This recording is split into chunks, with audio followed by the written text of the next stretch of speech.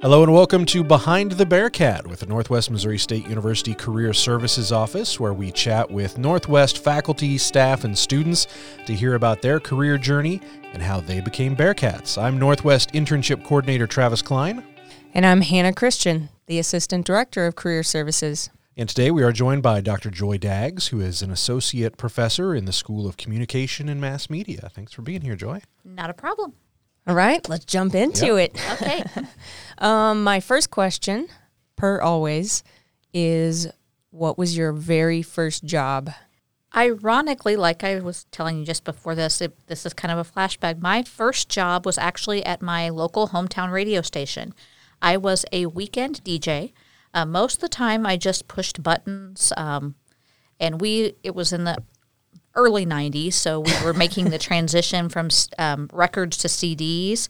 Most of the music was on CD, but there were still a couple of times an hour we had to play a song on a 45, and we had shelves that went floor to ceiling with 45 records that I remember one New Year's Eve when I was doing that year-end countdown. That was just a CD that we put in and went for 20 minutes or whatever before the commercial breaks. And I was in school, but I didn't have any homework or anything, so that's a long night to not have anything else to do. I dusted the entire floor collection. Yes, the whole thing. Pushed them all back, pulled them, because one of the things you were supposed to do for the next shift was to pull out the 45s because it took a long time. They weren't alphabetized or anything. They were kind of by artist, but somebody like Dolly Parton has a whole shelf full of 45s and like one-hit wonders. We're all in just like A, G, D. So you had to go through and pull out the 45 that was on the list. So I did that for the last 2 years of high school, mostly worked weekends. So yeah, did either Country Countdown was usually on, or we were a Mizzou Sports Network, so I pushed the buttons during the Mizzou broadcast, or Cardinal baseball. So Cool. We've had a lot of mass comm type of people on here, and even people who aren't in that field. It's fascinating how many people Travis started at. Well, he started at the gas station, but then he moved quickly to radio. Yep. So it's amazing how many people started in that type of experience. Yeah, it was kind of the job that you didn't really work weeknights because they had typical and the guy who did mornings from the time the station literally debuted in 1982, literally just retired last year. And Wow. He did the mornings from at 4 o'clock to 10. And so he had the mornings. There was an afternoon person and an evening person, and they pretty much stayed pretty consistent. So it was just us, mostly high school kids that worked on the weekends, pushing buttons, and we went off the air at midnight every night. Oh, so wow. You had to make sure you played the national anthem and put all the little broadcast thing and take it off the air when you worked the 6 to midnight shift. So very cool. So that was high school. Mm-hmm. Where did you decide, how did you make a college decision? How did you get, where did you decide to go after that? I had always had an interest in communication, writing, journalism, even though we really didn't have a lot of programs for that at my school. And for a long time, I really wanted to go to Mizzou, but when time came down, I was more interested in going. Something smaller was going to be better for me. I was also in high school around the time that the 1992 AAUW study came out about how women were being, girls and boys' education was pretty much on par, their achievement was pretty much on par until about the 5th or 6th grade.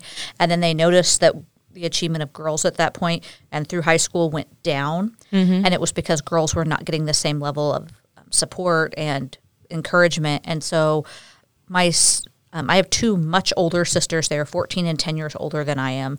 And they had both gone to college. And my sister, who's only 10 years older than me, went to William Woods University in Fulton, Missouri. It was an all-women's institution at that time. And one of their big draws was women they can't not call on you because otherwise there's nobody else in class. Women hold all the leadership positions on campus. Women have all the opportunities. And so having that kind of an education really appealed to me in a small private setting. So I went to William Woods University in Fulton, Missouri, and I studied English and communication with an emphasis in PR. And I minored in computer information science. which was little known fact right there, right? But I was able to do more software. So like I took it was the late 90s at that point. So I took classes in PowerPoint, Word, Excel, and when came out in 1998 and knew how to use PowerPoint, they were really, that's exciting. That's weird. And so, and I took a class in web design, and it was hard coding with HTML. Like you opened Notepad. Yep. I wrote That's how we learned. Yes, a very hard baseline. So yeah, I did that that was my minor. So what did you want to do with that when you graduated from college? You were like, I'm going to be I really really wanted to go into like sports PR or start kind of working into.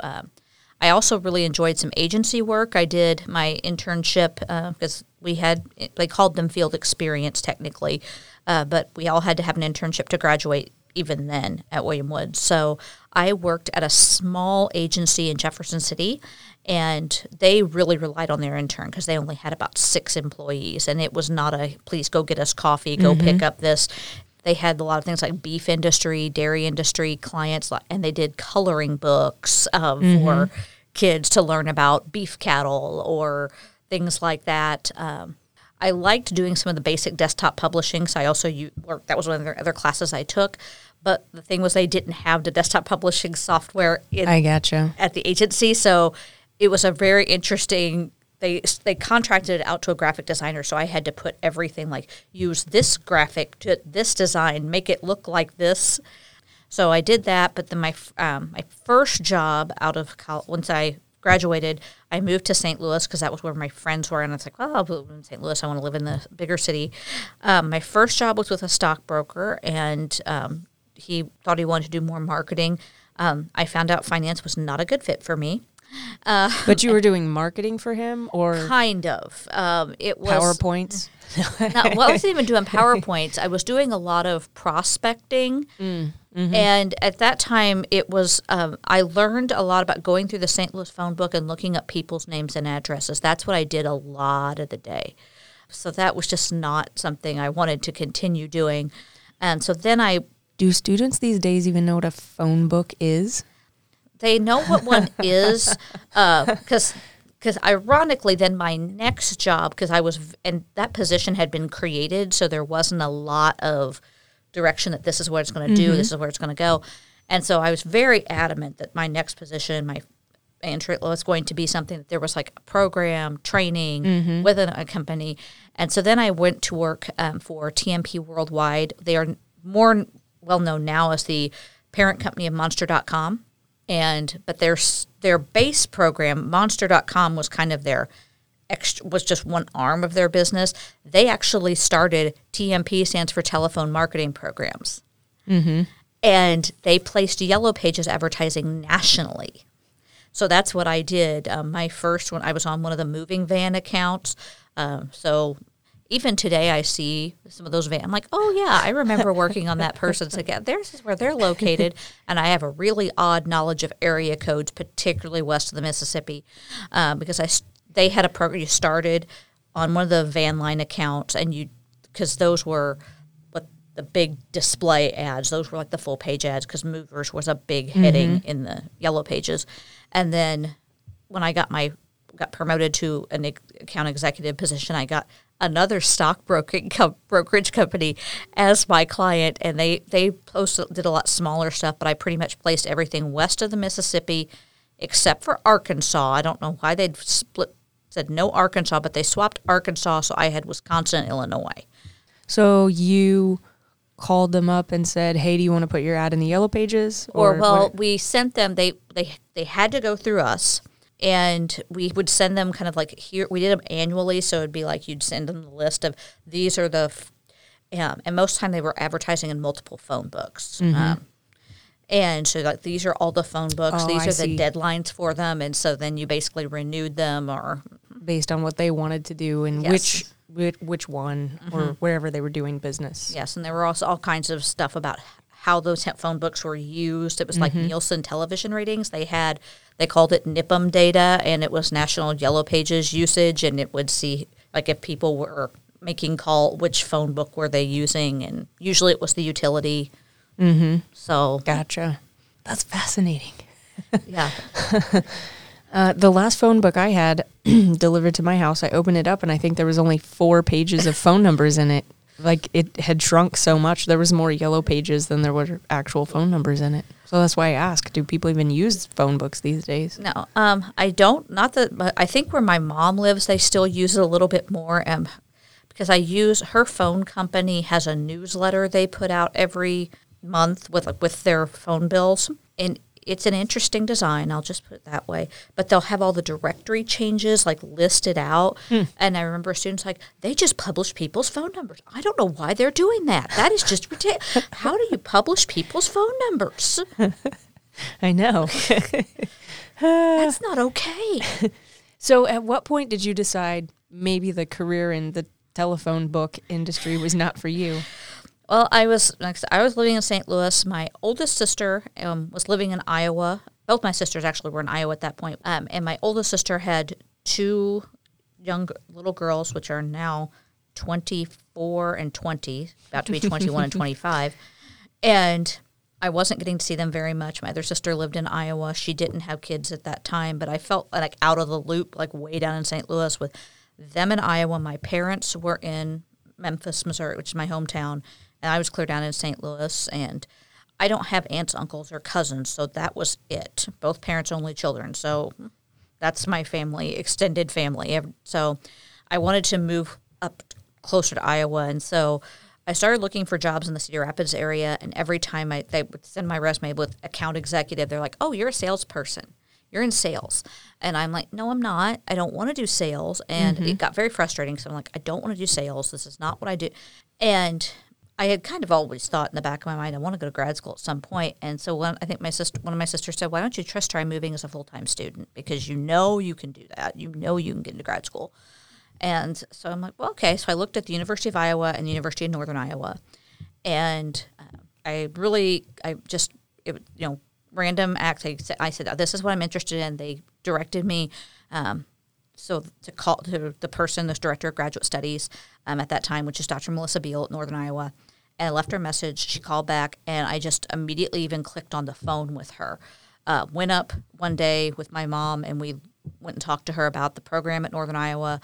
I applied, got an assistantship, so I left St. Louis and moved to Iowa. And I worked as a teaching assistant, and I also worked part-time in my sister's office, and she built medical supplies, wheelchairs, oxygen, all that stuff. So I worked part-time there and did some projects there, and then I worked as a teaching assistant, and I was just going to go for 2 years, get my master's, go back into industry. And did you know what you were going to get your master's in? Like, you knew it was going to be communication? Or? Yes. Yeah, I knew it was going to be comm studies. And at that time in Iowa, it is, because I was thinking that most likely I was probably going to end up settled there, teach at a community college, because that was you are required to be certified to teach at the community colleges in Iowa. Most places you just need a master's degree. You had to have a master's degree and a specific certification at that point. So I was like, well, I'll get that certification, so that way in case industry doesn't work out, I have that certification. But once I got into kind of the academic thing and started learning about conferences and traveling to conferences and doing the teaching and work, I was like, this is really, what I wanted. I want to do more of this. And so then I was talking to, there was an older lady that was adjuncting there, and she's like, you need to go get your PhD so you can get a terminal job. You need to go do that. So I was looking either Iowa or Missouri, and Missouri was much better. Like, they were being more responsive. The program was better. They were okay if you wanted to focus on teaching. And so it kind of also allowed me to kind of get to my original plan of going to Mizzou, but I'm going to Mizzou for grad school. So the roundabout, you kind of took the roundabout journey, but you got there. Yes, so I went to Mizzou and did my PhD, and my first job out at Mizzou, I've also had a very odd opportunity that I've lived in Missouri my entire life, except for the 2 years I was in my master's program. I've managed to, my first job out of school was at a small liberal arts school on the east side, about an hour from my hometown. And so I taught from basic speech course to my senior seminar or whatever. Yeah, senior seminar, media writing, a little bit of everything. But there weren't a lot of opportunities for me to do any research or to do outside work and things. And so I was like, I really want to do that. And it's sometimes people, Maryville's rural. That town was 2,500 people. And so when I was going to Walmart, the Walmart Hy-Vee run was like a plan. You need to make a plan. I'm going to Walmart. 'Cause I was right where Iowa, Missouri, and Illinois touch. And they were about 20 miles from Quincy, Illinois, 30 miles from Keokuk, Iowa. I would usually go to Keokuk because there were fewer people there. But that was a plan. You go to Aldi, whatever you don't find at Aldi. You go to Hy-Vee, whatever you don't find at Hy-Vee, you get at Walmart. And it was like a once a month. I would call it my looting trip because my car would be packed to the gills because that was my trip for the month. Because otherwise, I was That's true small town living, right? Yes. I mean, there were times you could pick a couple of little things up in town because there was a Dollar General and there was a smaller grocery store, but other unique items you had to plan and travel. So you mentioned wanting to do more research or having some more opportunities. What ultimately prompted you to leave, I guess, to move to a different institution? I wanted, like, my students didn't have a lot, like, even like sometimes here we have local things, and then we have Travis, you can probably attest to that we have some local things, but a lot of times they're going to St. Joe, Kansas City.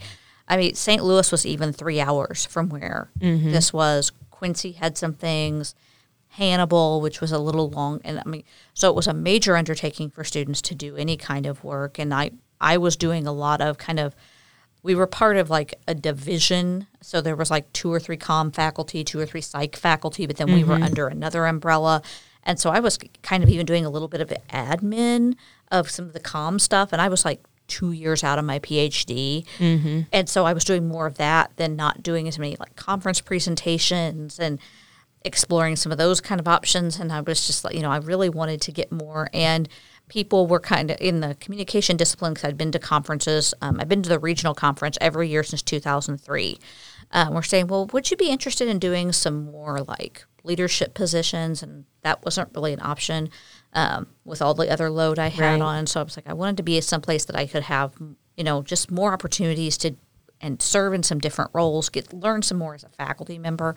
And so that really prompted me to start exploring other opportunities. And I usually, because my mother was based in Memphis, she still is based there, but she is thinking about moving, like either moving here or with one of my other sisters. And I didn't want to be far from her because she is a 2-time cancer survivor. Wow. She'll be 84 in May. And so I wanted to, and I'm the most mobile of my sisters. I don't have kids. The cats, I can just leave out enough food. And for a long time I had a basset hound and she rode in the car. So if anything happened, I could get in the car and easily help. So I've tried to stay fairly close. And so so I applied at Northwest and and immediately got a call from Matt Walker. I think the job closed on Monday and he called on like Wednesday. And I had a phone interview that Friday, and then they called that Friday afternoon and said, can you come to campus next week? And I think it was a Wednesday in December in 2011. That would have been. And then I had an offer before Christmas. So. Wow. So did you start in spring? No, you started I did in the fall. Okay, yes. I gotcha. Yes, I did start in the fall, but they were trying to get their search done and get somebody in and committed, So began the search of finding some place to rent with my dog and cats. And Gotcha. So visited Northwest in December and still chose to come. That's dedication. Yes. Yeah, it was raining a little bit when I got here, but it wasn't snowing or anything. That's so good. I lived on the east side, so Was the wind blowing 40 miles per hour? No, it was not. It was not. The wind was not blowing. Yeah, in 2011 we had that they called it the snowpocalypse, where we got like 24 inches, and I had a basset hound, and I just remember I lifted the garage, took her to go in the backyard, and she looked at me like, "What am I supposed to do? I can't clear that." Yeah, I remember that. The snow was on the ground for a long time that year. Yeah. So what was your area of specialty in communication? So when you get to the PhD level, right, you do a dissertation, you do some research. What was your area of interest? What was your dissertation over? Okay, my dissertation was actually about, because one of the other things I did when I was an undergrad is I was a member of Greek organization. And that was, it was a very, and it still is a very unique culture at that institution. That Greek life is a very integral part of the institution, and still people are very identified by their affiliation with the organization. So then when I became an academic, they were like, you don't talk about being involved in anything like that. And there was one conference I went to as a PhD student, and I was not only like going to the conference, but I was also there was like a pre-conference for students and then a little mini conference, and I was staying through the whole thing. And so I was rooming in these apartments with people I'd never met before. So you really were, quote, on all the time because you're staying with people you've never met. And so you really can't just relax. And I said to one of them, I said, I feel like I'm at a recruitment party that won't end. Because I'm just like, okay, hi. You have to be pleasant all the time. And they said, don't ever let anybody hear you say something like that. And I was very... And so then somebody else, like when another friend of mine in my PhD program, we were talking, and she was like, you're in a sorority too? I thought I was the only one. And so we started talking about this idea of how you're supposed to, like, how do you present that on the academic side? Do you talk about it? Do you not talk about it? And so that was kind of my, like, how do you present this part of you that to some, in this particular thing, is stigmatized to a degree? And I found out some very interesting stuff about the fact that people just don't talk about it because it's easier. Also found out some really interesting stuff about different types of organizations that I didn't expect to learn.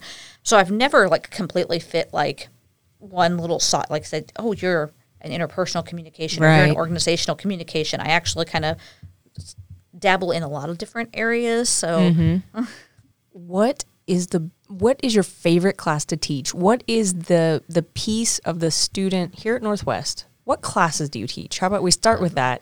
Okay, well, I teach the basic speech course, the hybrid communication course. I teach public relations techniques, and I teach crisis communication. And I'm going to start teaching intercultural again in the spring. So those are my basic 4 classes. So my question then would be, like, what is your favorite, I don't want to say favorite class, but what is your favorite experience in teaching students? What do you see that students learn in your class? What brings you joy, I guess, when you teach, right? Yeah. Well, I think each one kind of brings something a little bit different. Like in the basic course, your students are like, I have to get to a speech.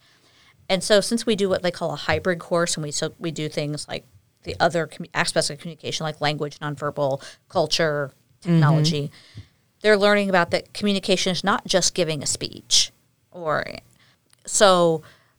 they're learning how that might apply in their particular career field. What are they going to do with this? And that like it happens every day. There's little things about that. So I like that part of the basic course. And then we have in the PR techniques class, I've kind of over the years kind of seen that as kind of it's an intro to the field, but I have public relations concentration students and organizational for the most part in there. And so I've kind of made it kind of there's a little piece of it that's kind of intro to professional communication. And so we do a resume, we do a cover letter, we do memos, business letters, so that there's at least a baseline to do that. So some of that stuff, which may not be the most fun thing to do, but it's a skill you need to learn. And very pragmatic, really, right? Yes, exactly. And learning to do their portfolio. So I like that class because I kind of start them on their journey a little bit and kind of lay some foundation. Crisis communication has been a really interesting not to overuse the word journey, but it has been an interesting journey for me because I hadn't taught that really before I got here. And it was I was kind of trying, because there are 2 very different types of students. We have our EDM students who are very hands-on, we go in, they're firefighters part-time, or they want to be humanitarians, they want to be very, doing kind of things that I'm like. EDM stands for Emergency Disaster Management. Okay, gotcha. So they have one, and so that's one type of student. Then a communication students are like, I don't do fire. So that's been really interesting to see how do they work so they can start to see how you work together. Communication majors can see that what you do is very valuable because that's not a skill everybody has, because that's something. Well, communication, everybody does that, and anybody can do it. Not necessarily. Not everybody does it well. And so understanding what's appropriate to say, when it's not appropriate to say, how do you say something? I just fell into one of my own traps that I get into on emergency disaster management has a lot of jargon, and sometimes it's not even difficult. It's just like colors, but it means something different in their context versus a public context. And that translation between Yes. jargon and common speak, I suppose. yes, and so the communication folks can say, I wouldn't know what that is. Could you please explain that? Or one of my favorite things to do in that class is I'd make up an event that Bugs Bunny is going to come speak on campus. And Bugs Bunny is also I make him very problem childish. Like he is vegan and he's allergic to things and he travels with 5 suitcases and you've got to get him out of the airport, get him to the hotel here in Maryville, and you've got to feed him. And then he needs security at the event in the Houston Center, and nobody's allowed in the balcony because he's afraid of birds. And so they have to navigate that. How are you going to navigate and he appeals to all age groups. So how are you're going to have children there, you're going to have older people. How are you going to navigate all of these things? And so they have to work together to plan this event and all the things that they have to do. So they actually make a plan.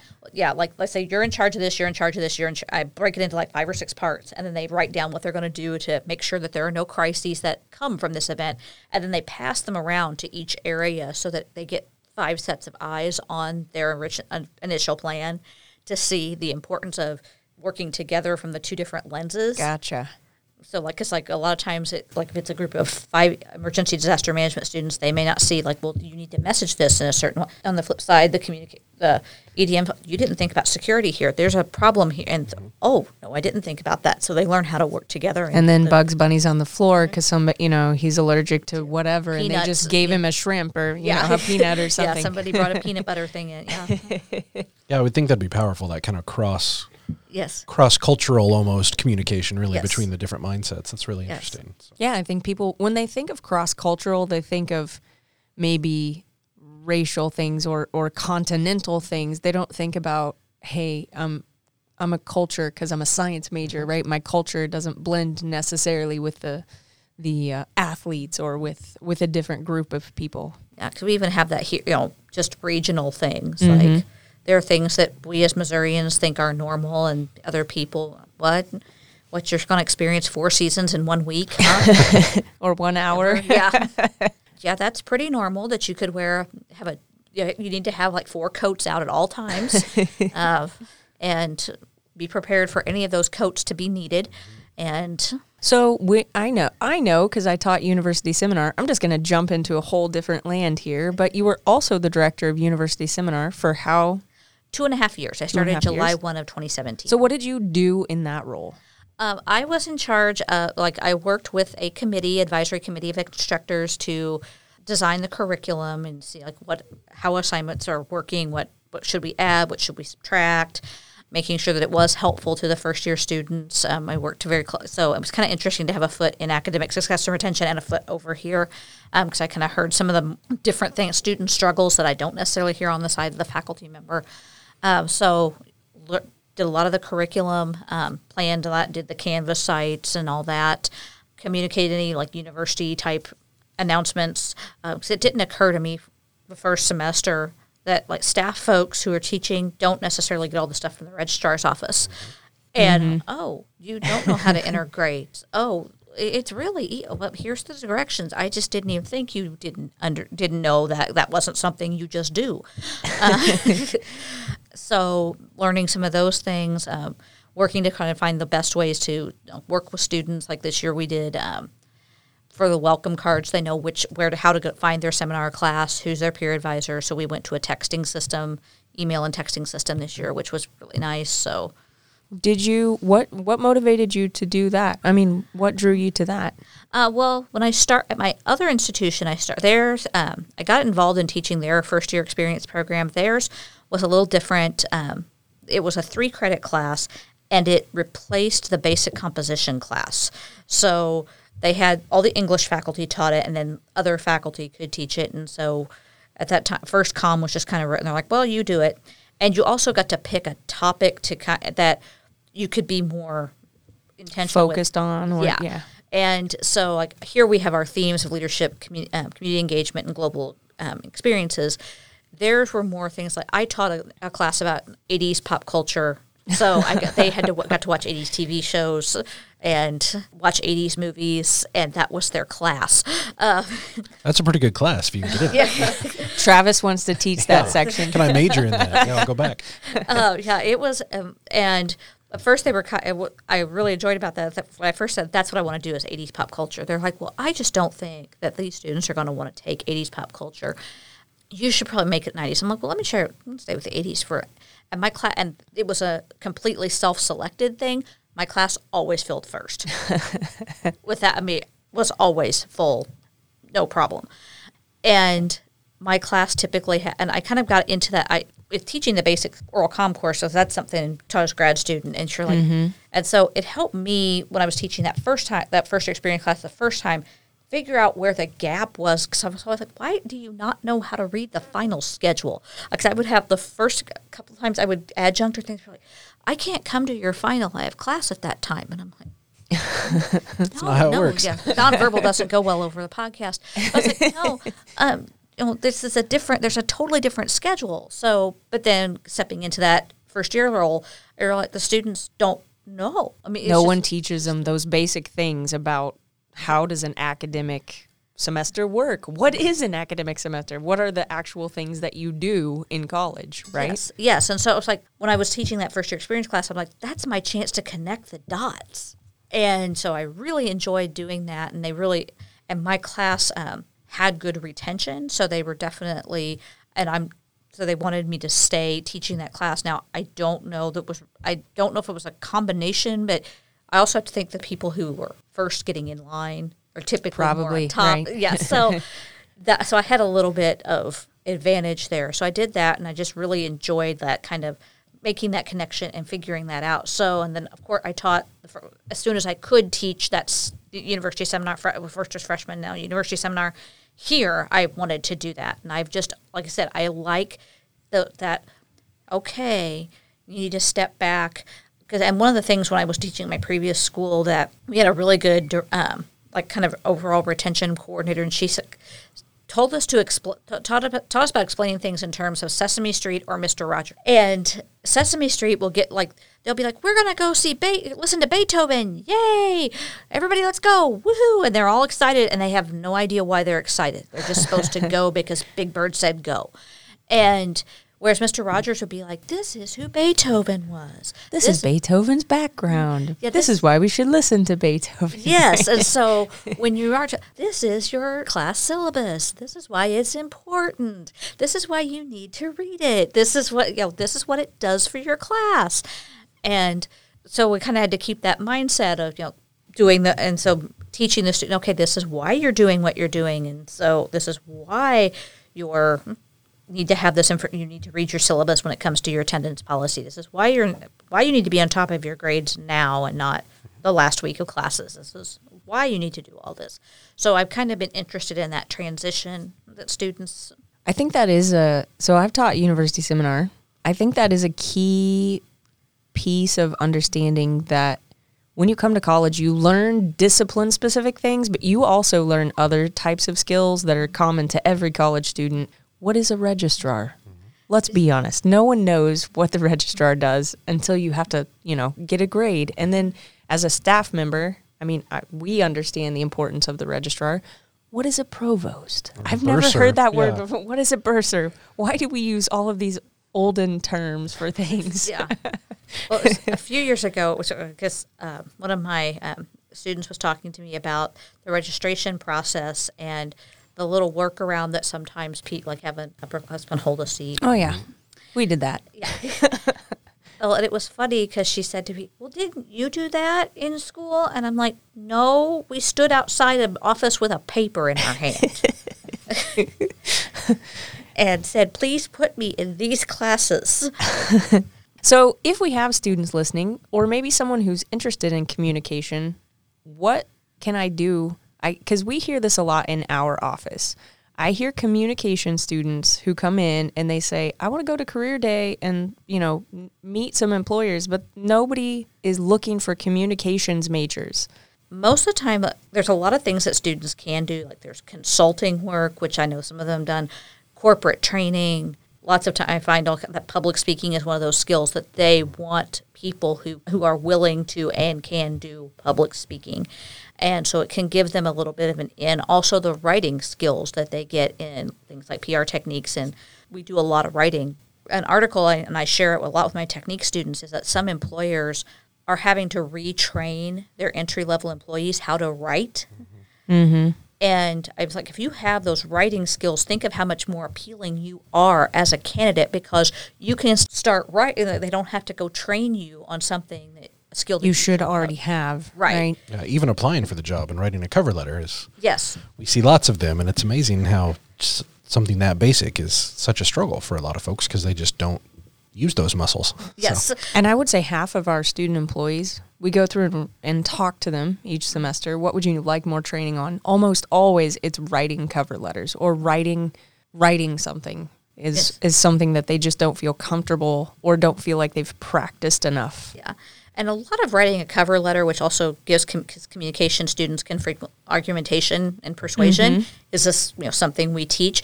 That's really what you're doing in that cover letter. So if any of you students are listening, you're really making an argument of why you're the best candidate for them. And it should be focused on what you can do for them, not just how awesome you are. What are you? Yes, you're awesome. So this is how your awesomeness is going to fit in for them. And you need to make the case that you don't just want any job. That's also something communication majors learn a little bit of what they call self-presentation. Like you don't show all your cards, not like you don't write in your cover letter, I'm completely desperate for a job. Please someone hire me. I will take anything. Literally, you do not write that. That may be going through your head, but you don't write that. Mm-hmm. And so you need to make sure you're making a good case for why you deserve that. That's my number one. I think I'm just going to publicly air this grievance. That's my number one complaint not actually in the writing of the documents, but in interviews. I've had so many students when the question is, why do you want this job?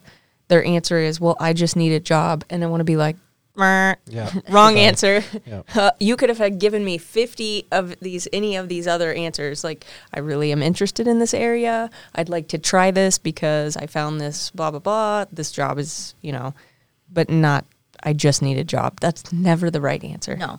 And to know something about the organization. I don't know that this was something that they really used on my interview here, but and it was kind of an advantage I had as a native Missourian, and that students from my high school came over here to school.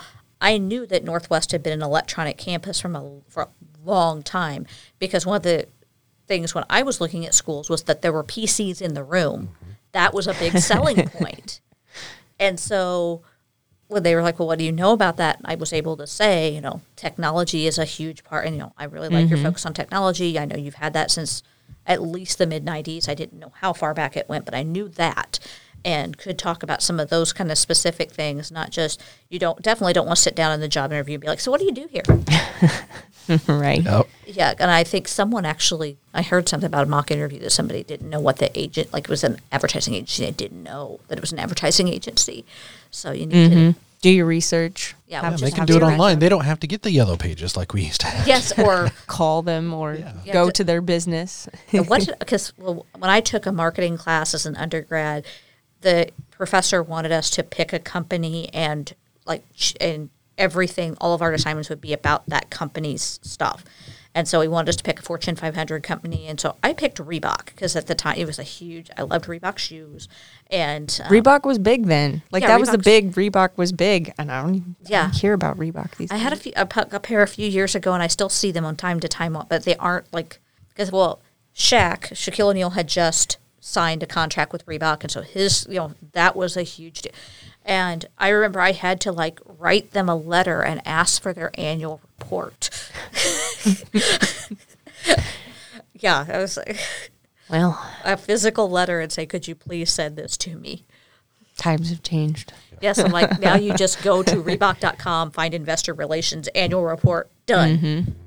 Any tips or tricks? I was asked for the tips and tricks of finding a job, interviewing, writing your documents, anything that you've learned in your moving through careers. Make sure you're using the right word form for what you mean. Like, you could really send the wrong message with just a wrong word choice, and those things don't always pick up on spell check. So make sure. Yeah, what's your favorite example? I forgot what it was, Travis. Someone who said they were interested in all faucets of the business industry instead of facets. One letter off, but boy, it changes the meaning. And spell check doesn't catch it if it says faucet, because that's a word. And it's spelled correctly, just not used correctly. Yeah, or I went through training and they THREW instead of OUG. Yeah. Or even sometimes people mix up the words condemn and condone. And that's, Definitely not the same. Yeah. Definitely sends a different message. It's just really making sure you're on top of that, because that does make a difference. Networking, using those networking skills, taking advantage of the opportunities that are given to you. You got community services does speed networking. Your individual departments and schools do networking events with alumni. Connect with them, even if you don't feel comfortable. Like, because when I did my Harley-Davidson internship a couple of years ago, that was something that was a big part of my career. I still can stay connected with everybody I worked with there from LinkedIn, because we weren't really close enough in 2 weeks to be Facebook friends, but LinkedIn is an appropriate place to be connected, and so to keep those connections and follow companies that maybe you're interested in working with, and really think about the kind of place you want to work, because that's something that's sometimes another thing. I think that when you're in that first, I just need a job, you're not necessarily thinking that it is. You're also interviewing them a little bit too. And so if you're getting that vibe that I don't know that I fit in here, trust that. Because if it's a job that you're going to be the only person there that's under 30 and single without kids, are you comfortable in that position? Right. Some people are like, I'm just there to go to work. I've got plenty of other things. That's not going to bother me. Other people are like, I'm new to the city. I don't know anybody. I really would like some people I work with to kind of grow my network. Hang out with, Yeah, so really think about what you want as a career, and don't be afraid to try something different if the first thing doesn't work. That's really good advice, actually. Yeah.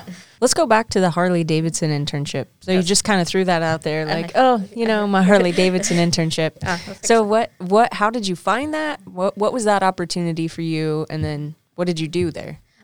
So spring of 2017, when we did the university kind of said we're going to focus on profession-based learning, and a report account that we wanted these faculty internships or externships, however they were going to phrase it. And lots of things in my life were happy accidents that all kind of converge. Our National Communication Association we just had our big conference last month. I'm a member of the Public Relations Interest Division there. And so if you're in those things, they'll send out other things of interest, possibly the group. And so they sent out this thing that was for, they call it the Plank Center for Leadership and Public Relations Education, which is at the University of Alabama. And it's named after a woman named Betsy Plank, who was an educator there for several years. And she passed away in 2006 and left this endowment for faculty members to work for 2 weeks to go to either corporation or a major agency and job shadow work for 2 weeks, and they changed the organizations every year. So when I had to send in my curriculum vitae and a letter, and then Dr. Matt Walker had to send in a letter too, and I didn't know where I was going. I didn't know if I'd even get it. So I was like, well, this is exactly what they were talking about. And they would also pay for my lodging and food while I was wherever I was. Cool.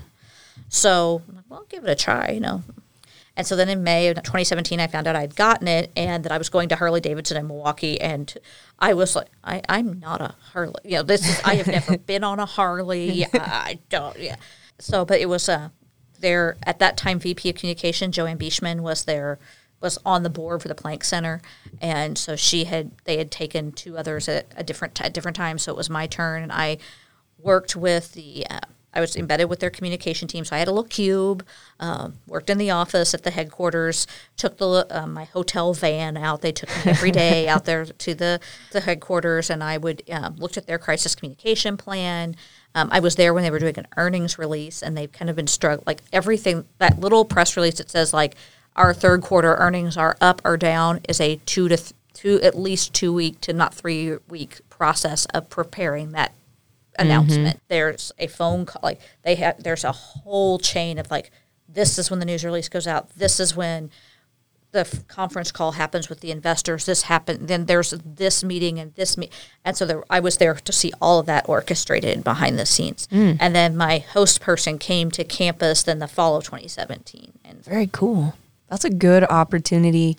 I don't think you think of that opportunity that you had to build connections also exist to benefit then the students that you teach, right? Because if you're connected with that person, that individual VP of communications or whatever, or even the people who work in communications there, then you have a direct, what we call warm, right?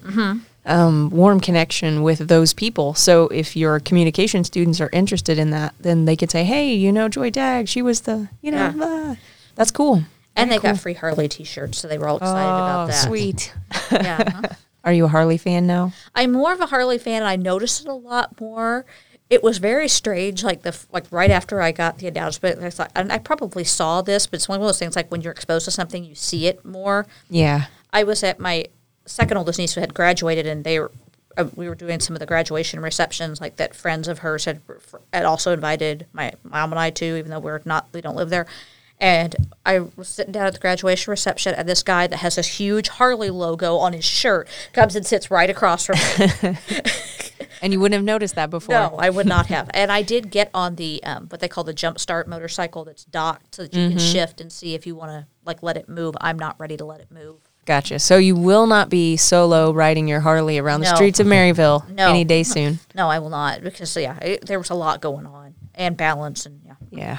All right. Well, thank you so much, Joy. Yeah, thank you, Joy, for joining us. It was fun.